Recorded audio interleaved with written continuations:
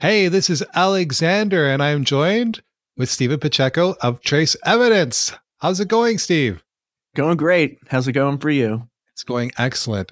Thank you so much for contributing to the book. You had a wonderful, wonderful article, and I just really wanted to follow up and talk about it. How did you feel coming up with that content, that writing that article? It was interesting because I had to ask myself questions that maybe I hadn't asked myself before, or really think about it. You know, when you're in the process of doing the podcast, you might not be thinking too much about exactly what it is that you're really doing. So to really examine that from a personal perspective and look into what it is that I'm doing there and why I'm doing it was insightful, I think. Yeah. When I read it, you discovered that you had this power to help people. And do you think that a lot of us, or we all have that power and we're just not tapping into it?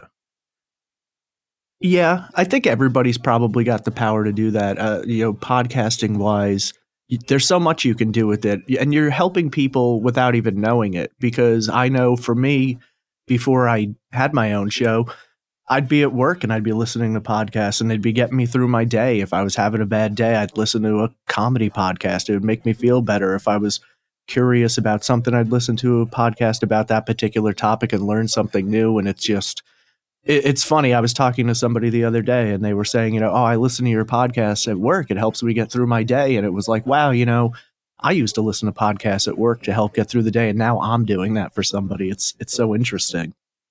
And when you hear something like that, do you feel like maybe that you've evolved a little, or you've grown, or you're actually living more of a life of achievement? Do you get a sense of that at all? I do to a degree, but I also get a sense of like, oh, they're listening to my podcast at work. It's almost a feeling for me of like unworthiness to a degree because I'm so used to listening to these great podcasts that I love so much that help me. And I think in a way, when you listen to a podcast, it's almost like watching a TV show or a movie. You kind of imagine the host as someone very important, or they must be super busy and, they don't think like I do. They've got this great life out there. But then when you're actually doing it, it's like, I still go to work and I come home and I work on the podcast. I'm just a regular person. So some people will talk to me as though I'm busy, I'm important, I'm doing fun, exciting things. But it's like, no, I'm just doing the same thing you're doing, really. So it's interesting to be on the other side of that. Hmm. Well, I don't think you're a regular person at all. I think Probably there's not. something really unique and special about you, and it comes out in your podcast. Do you think maybe that there's a little resistance to accepting that? Yeah, probably. I think I'm sort of a humble person in a way, and Yeah. it's very strange to me for anybody to really talk to me and say like, oh, I really love what you do, or I listen to you all the time. It's like, me? Oh, you're actually listening to me? That's interesting. It's pretty awesome.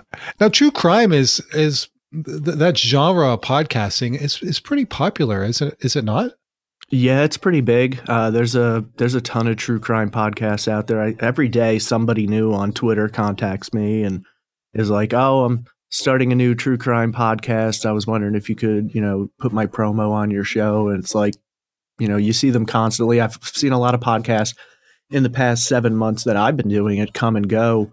Um, yeah, it's super popular. So a lot of people just want to get into it. There's a lot of people who are interested in it and they want to talk about it. And everybody's got their own angles they like to approach. So even within the true crime genre, you've got a bunch of subgenres of like there's serious true crime podcasts, there's comedy true crime podcasts, there's ones that look specifically at the forensic details, there's ones that look at only unsolved cases, ones that look at only solved cases. It's really interesting.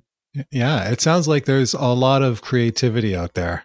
Oh, there definitely is. And I think true crime is something that's just universal. People are fascinated by it in general, which I think is why it's so popular. But you just have to look at TV to know that. You've got all the police procedural dramas and like channels like Investigation Discovery has always been something that people watch. Forensic Files is like a popular show people check out. Unsolved Mysteries is now popping up on Amazon Prime so that you can watch every episode of it because people have been requesting it. So people have always been drawn to that, I think. Yeah.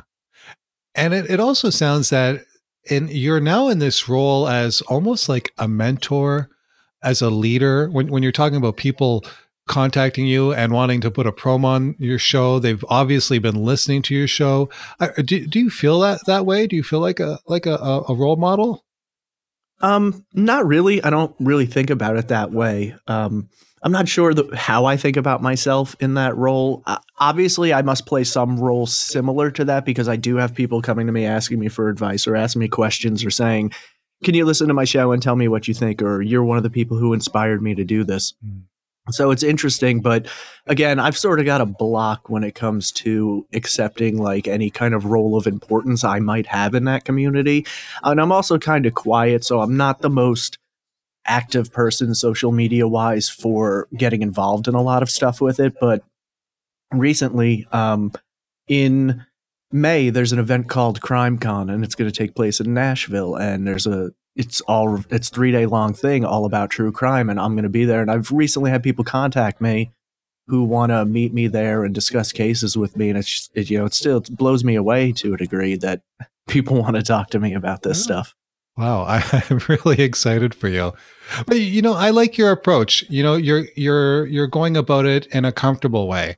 And this is what's comfortable for you. It's what's comfortable is not going all over the place on social media and really getting yourself out there. You seem to be in a content place. You seem to enjoy what you're doing, and it's not like you're not forcing anything upon yourself. Am I getting it right? Is this right? Yeah, I would say so. I didn't get into doing it for any kind of popularity or fame. Like, obviously, I want people to listen to the show. But my main goal behind it was not, I'll do this show and inside of a year, everyone will know who I am and I'll be super popular. Like, that's not the goal. I do know people who get into podcasting for that reason. And they think, I'll do a podcast and then, inside of a couple of years, I'll be like an internet celebrity or something. But and for some of them that works. I mean, I certainly know people who host podcasts who are very popular just because they host a podcast. But for me, it was always about the show. It was always about the cases. It's not so much about me. I mean, great. If you like me, that's awesome. It makes you more likely to listen to the show. If you want to talk to me, if you want to message me, I get back to people as much as I can. But I don't really care if I get popular. I'd rather see the cases I cover get attention than me getting attention. Yeah. And Steven, earlier you mentioned people coming and going. Are you finding that there's lots of people who are starting a podcast and not able to stick it out? Yeah. I think people think it's a lot less work than it is. I think, especially in the true crime genre. I mean, people come into it thinking, I know a lot about this case and that case. I can talk about that for 25, 30 minutes and people totally listen. And when you sit down in front of a microphone and you start to talk about it, you realize that 20 minutes worth of knowledge you have when you really just talk it out directly is about 6 minutes worth of audio. And if you're not doing the research and making notes and really digging into things and trying to plan it out, you're going to do a couple of episodes and be like, wow, they're really short and I don't have much to say. And then if you want to start doing the work, you'll keep going. But if you get to that place where, I didn't know it was going to be this much work, you're not going to enjoy it. You're not going to want to do the work and you're just not going to do the show anymore. I think a lot of people look at podcasts thinking, those are easy. And then once you sit down to do it, you realize it's not so easy. Yeah. Well, tell the listeners, Steven, how to connect with you about your show. You have a Patreon page as well, I believe. Yes. Can you share that information with us? Yes. The website, my direct website is trace-evidence.com. The Patreon's patreon.com/Trace Evidence. Trace Evidence is a true crime podcast. It's completely unsolved cases. I focus on murders and missing persons. And for me, the show is about bringing the victim to life and showing you who they were before I get into anything about what happened to them. To me, that's what sets me apart from other true crime podcasts is that a lot of them are, here's the person's name and here's what happened. I try and get you as much information about the actual person as I can. because I think in true crime, a lot of people lose track of the fact that, these were real people who had families and what happened to them is unknown. And, I want people to know who the person was. I want the victim to be the focus of the show. So yeah, I've done 29 episodes so far. I just took a break for the holidays. I'm coming back with a new episode this week, and just getting back at it weekly. So wonderful. And Patreon? Yeah, patreon.com/trace evidence. I think I have 3 tiers on there. I keep them all low. I think $1, $3, and $5 are my Patreon tiers on there. Awesome. Well, you are a wonderful podcaster and an excellent writer. Thanks so much for contributing. No, it's my pleasure. I was really happy when you reached out to me. Again, it was sort of like the podcast thing where I was like, oh, somebody wants me to contribute to a book. All right, I'll give it a shot. It was surprising to me, but it was flattering. And I was really glad to write something for you. Wonderful. Thank you. My pleasure.